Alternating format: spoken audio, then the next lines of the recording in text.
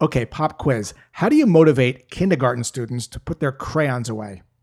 A, raise your voice and sternly say, Emily, for the third time, put your crayons away.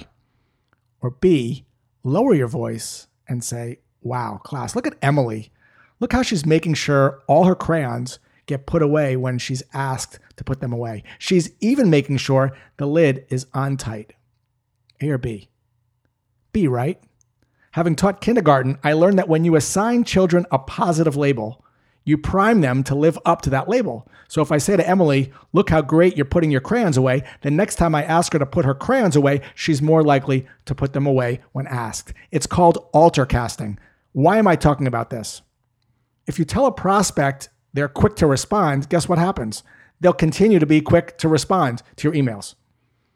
Say to a prospect, I really enjoy talking to creative people like you, and your prospect will be more inclined to think outside the box. Of course, you have to be genuine when you say this.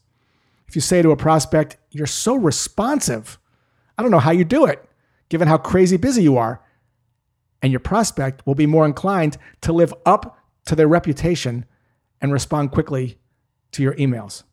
Say to an executive admin, I know you deal with difficult people all the time. I can tell you really care. You've been so helpful. And guess what happens? You'll be more likely to get what you want. Humans live up to the roles they're cast into. What role can you cast people into?